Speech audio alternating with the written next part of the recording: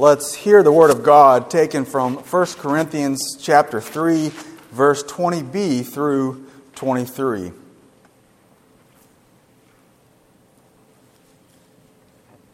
Excuse me, 21b. For all things are yours, whether Paul or Apollos or Cephas or the world or life or death or the present or the future, all are yours, and you are Christ's, and Christ is God's. This is God's holy and inspired Word. It contains everything that we need for faith and for life. The grass withers and the flower fades, but the Word of our Lord abides forever. Let's once again pray. We thank you for your holy Word.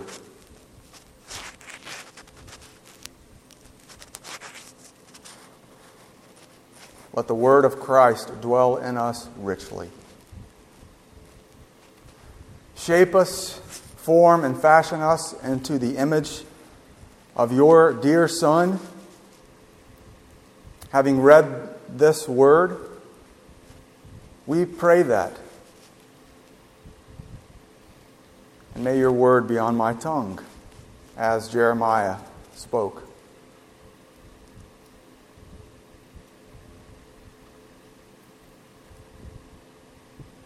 And may the Spirit be powerfully spoken of in the words of your holy and inspired Word. We ask all these things in the precious name of Christ our Lord. Amen. When Christian weddings are officiated, normally the passage comes up from the very beginning of marriage, when God provided a wife for Adam. And when God presented her to him, he exulted and said, "This at last is bone of my bone and flesh of my flesh.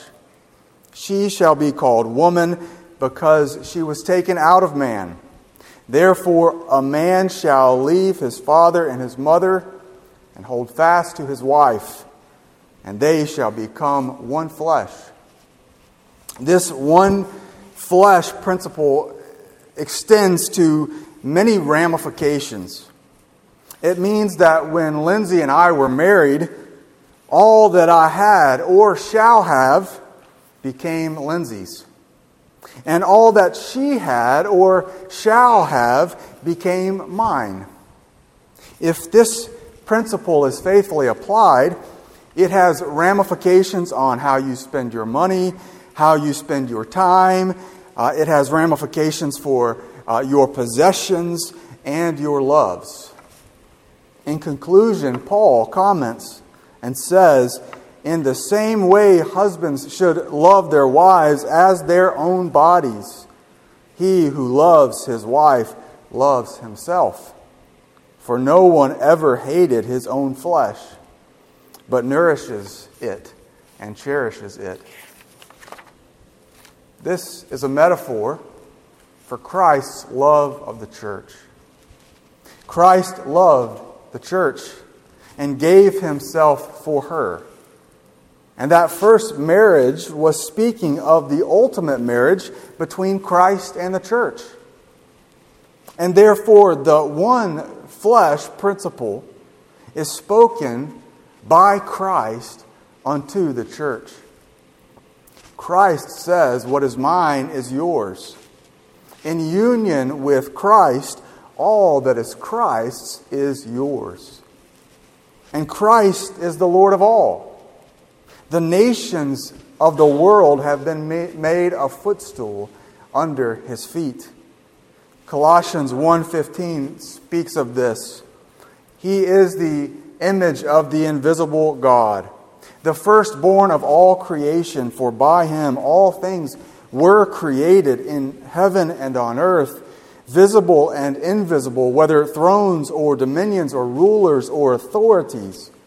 All things were created through him and for him. And he is before all things, and in him all things hold together. Everything is created by Him, and we have a right to all that is His. He gives us all things, not begrudgingly, but He gives it to the church.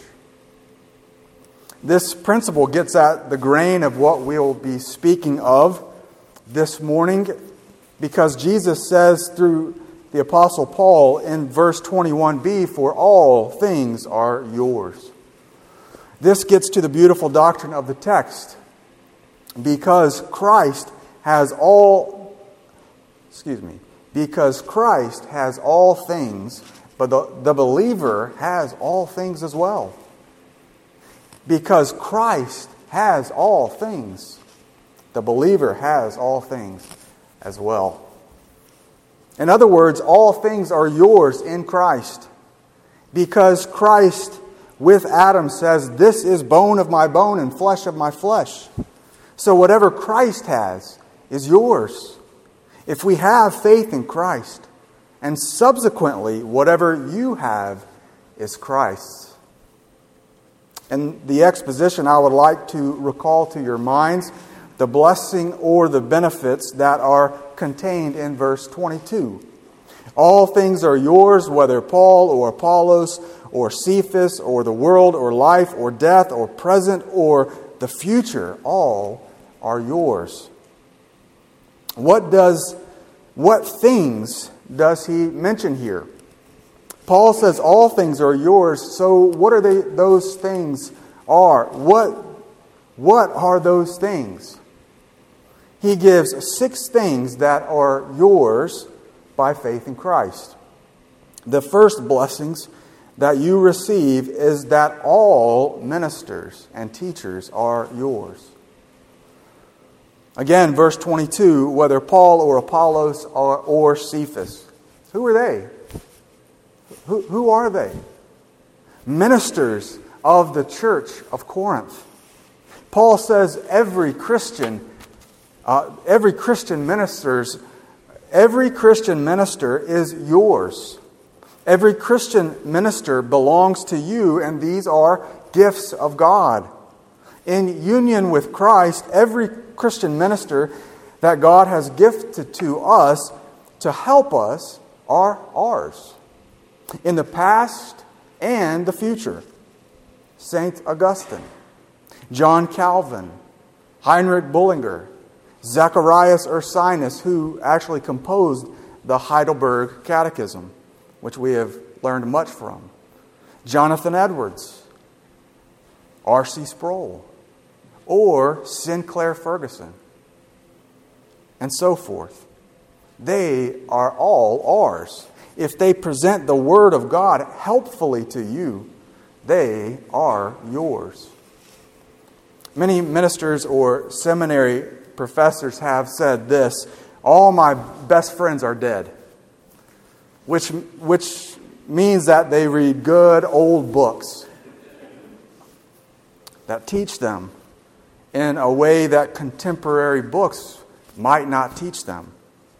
If you are in union with Christ by faith in His name,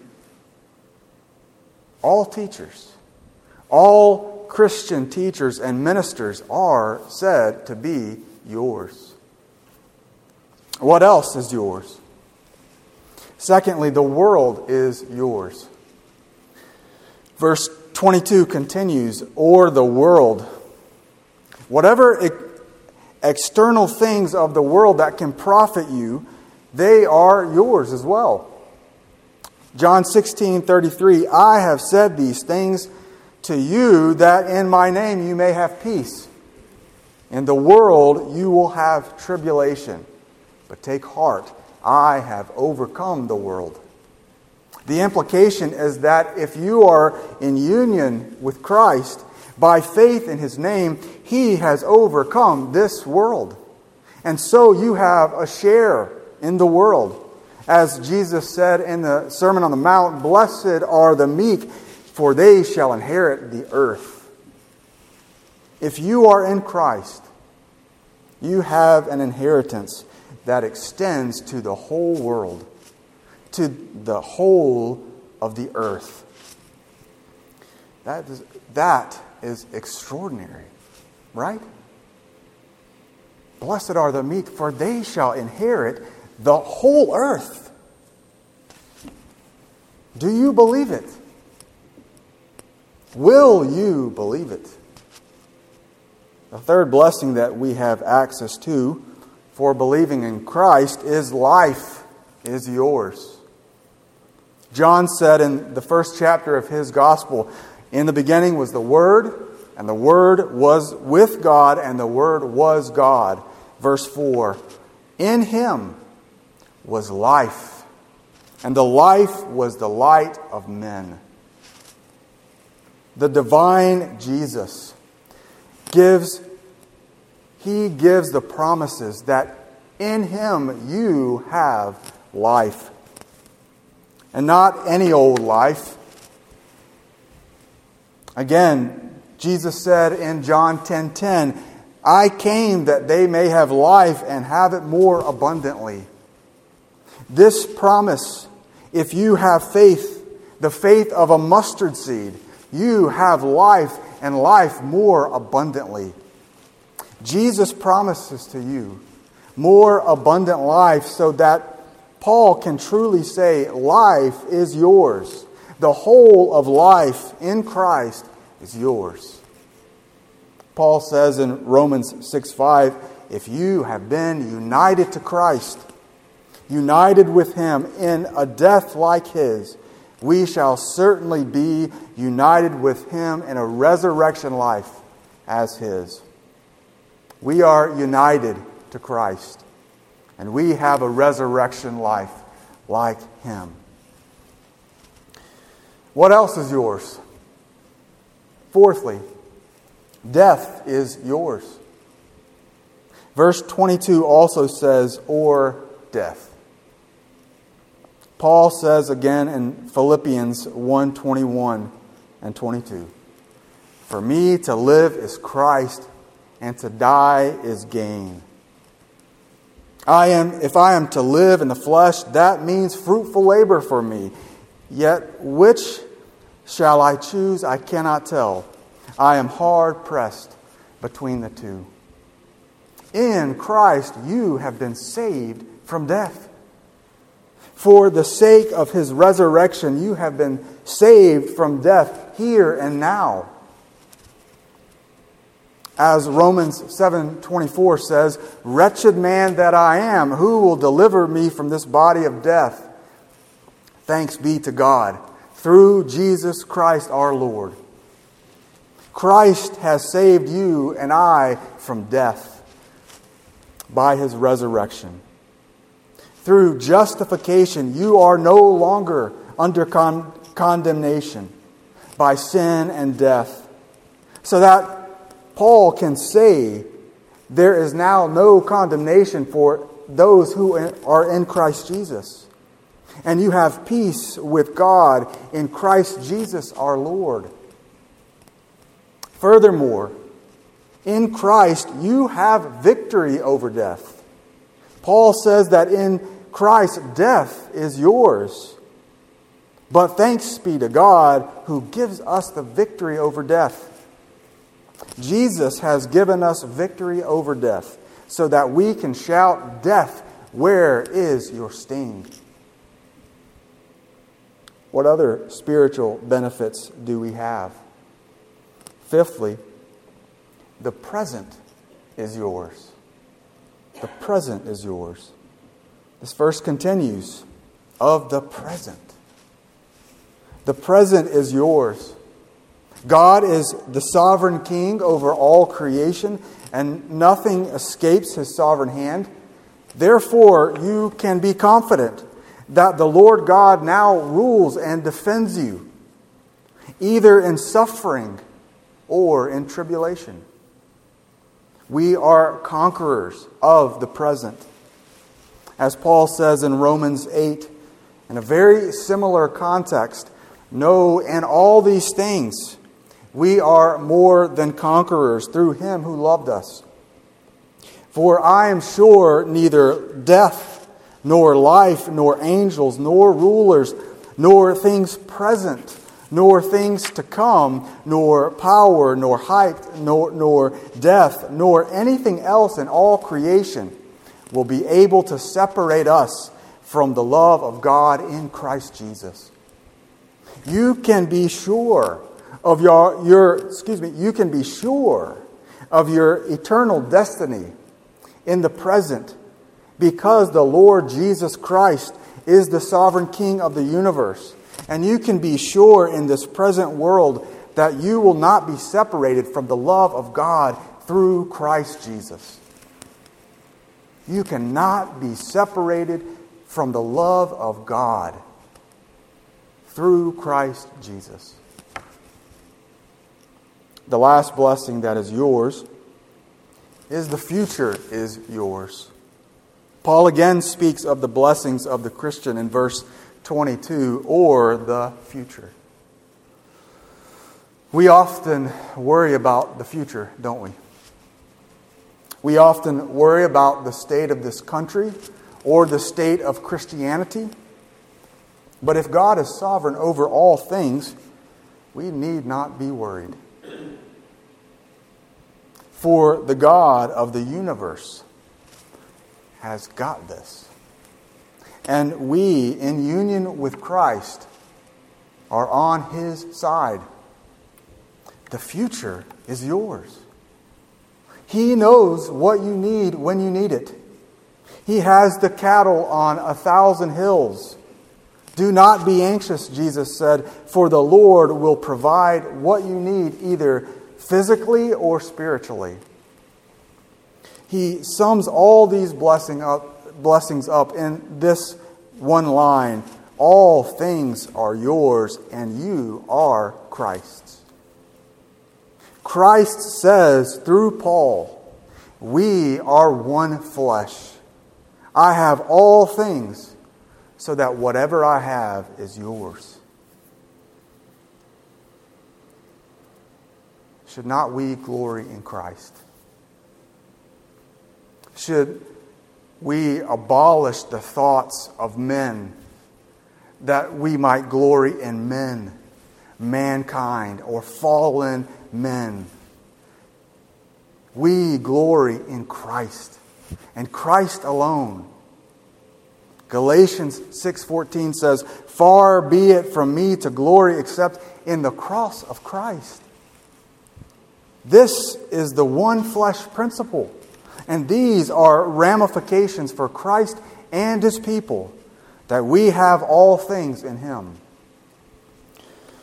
One more note on this text.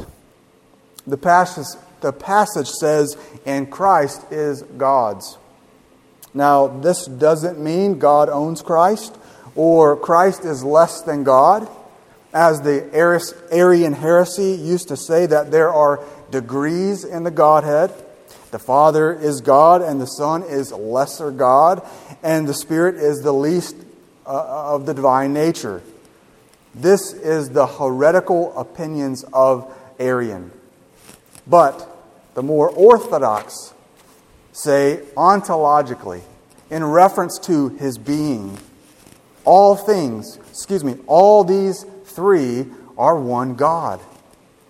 The Father is God, the Son is God, the Spirit is God, the same in substance, equal in power and glory.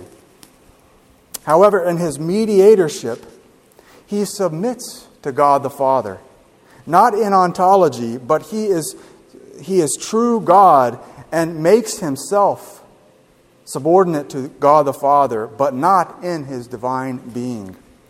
The Father did not subject Himself to the incarnation, but the Son did eagerly and willingly and voluntarily. Philippians 2 speaks of this. "Have this mind among yourself, which is yours in Christ Jesus, who though He was in the form of God,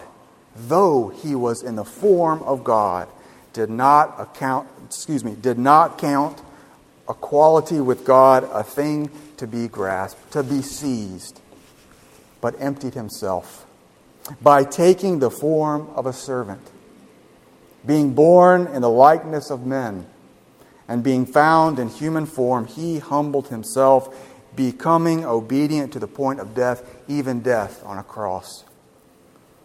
The sum of Philippians 2 is that though he was in the form of God, the exact imprint of his nature, the same ontology, he was equal in power and glory, but because the Son, from eternity past, voluntarily agreed to humble himself and submit to the cursed death of the cross in order to save sinners, our text says, and Christ is God's. Does that make sense? He was fully equal to each of the persons of the Godhead, Father, Son, and Spirit. Yet he humbled himself and became a mediator for us in order to redeem the Lord's elect. That brings us to our applications. The first application that I would like to make to you is stand in awe of the great things that are said to be yours. Stand in awe of the great things that are said to be yours. The universal church is said to have all ministers and teachers, all the world, all life and death, all things present and future. These are said to be yours in Christ Jesus. Is that not amazing? Are you not floored by the things that are said to belong to you? If you are in Christ, those things belong only in Christ to you. Is that not amazing? By faith in Christ, you have all things, which implies that he didn't come for himself, but that he came for the church to produce faith in Christ. This is simply staggering. And this is a result of the one flesh principle. And by faith in his name, Christ loved the church and gave himself for her in order that he might present her blameless to himself and sanctify her with the word. Simply amazing. Jesus, through Paul, says, "You are bone of my bone and flesh of my flesh." Therefore, if we stand in union with Christ, so whatever is Christ's is ours. So what does he take from us? We've spoken a lot about what we have been given through Christ.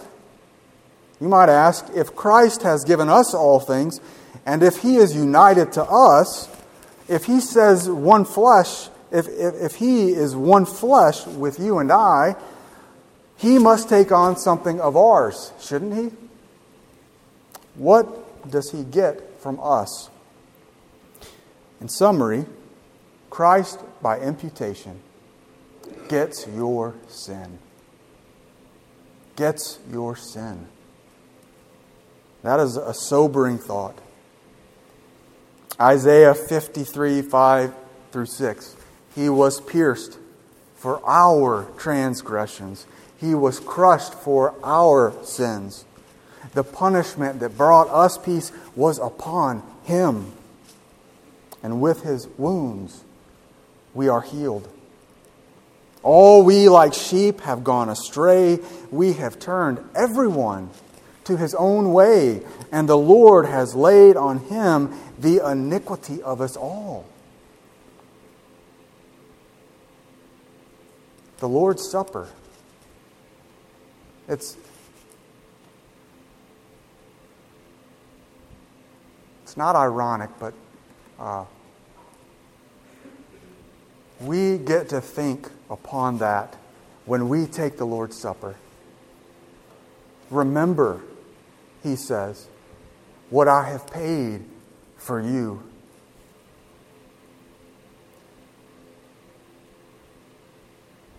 It cost Christ His life to redeem you and I. It cost Christ everything to redeem you and I. Remember that. We get His righteousness. What a staggering thought, but simultaneously, as Christ imputes to us righteousness, we impute to Him our sin. This is regularly called the Great Transfer. And 2 Corinthians 5:20 speaks of this. For our sake, He made Him to be sin who knew no sin. Absolutely zero. So that in Him we might become the righteousness of God. Further, 1 Peter 3:23, He Himself bore our sins in His body on the tree. Is this not clear? By 2 or 3 witnesses, the rule is established. He gave to us these blessings that He had accomplished Himself, and we gave Him all our sins. As the hymn writer said in How Deep the Father's Love for Us, behold the man upon the cross, my sin upon His shoulders. Ashamed, I hear my mocking voice call out among the scoffers. It was my sin that held Him there until it was accomplished. His dying breath has brought me life. I know that it is finished. In this one flesh principle, whatever is Christ's is reckoned ours, and whatever is ours is reckoned to Christ. We get all the blessings, and Christ gets all the curses.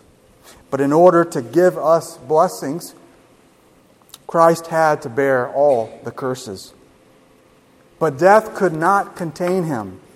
He rose from the dead with a shout of victory that all was accomplished, and that we may receive all the promises of redemption, and that is a reality both here and now. Furthermore, He has one other blessing that He gives to the church. He has given us a meal that is spread before us today. Jesus, before His death, Christ gave to us a meal to remind us of the price that He paid in purchase from sin and death. On the night when Jesus was betrayed, He took bread. And after giving thanks, He broke it and said, "This is my body broken for you. Do this in remembrance of me." And in the same way, He took the cup after the supper, saying, "This cup is the new covenant in my blood, shed for many for the remission of sins. Drink it in remembrance of me. For as often as you eat this bread and drink this cup, you proclaim the Lord's death until He comes. If you don't remember, you dismember. If you don't remember, you dismember." That is what this book of 1 Corinthians is all about. The Corinthians had forgotten, and they threatened to dismember the church. This is what Paul is doing, reminding the Corinthians and reminding us as well that Christ did not die for us to continue in the sins of division and false doctrines. He died to grant life through His victory and grant us abundant life, to give us the world and death and life and the present and the future, so that we might have confidence in this present world to know that our future is secured by faith in Jesus Christ. Let us pray.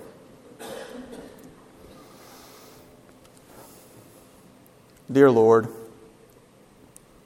in faith we come to You in thanksgiving that all things are ours in Christ Jesus, whether our ministers, the world, life or death, things present and things to come. All things are ours if we are in Christ. We thank you for all those blessings that you grant to us. Now we ask that you set this beautiful meal apart for us, that Christ has blessed us with, and make it effectual to produce more faith in us. We believe, help our unbelief. We know that this is not a meal that we need to come perfectly to, but it is a meal for sinners. And we are all sinners, saved by grace, not by works, so that we can never boast in our works. But let us consider the body and the blood of the Lord, and would you enable us to take the body and blood by faith in His blood. In Christ's name we pray. Amen.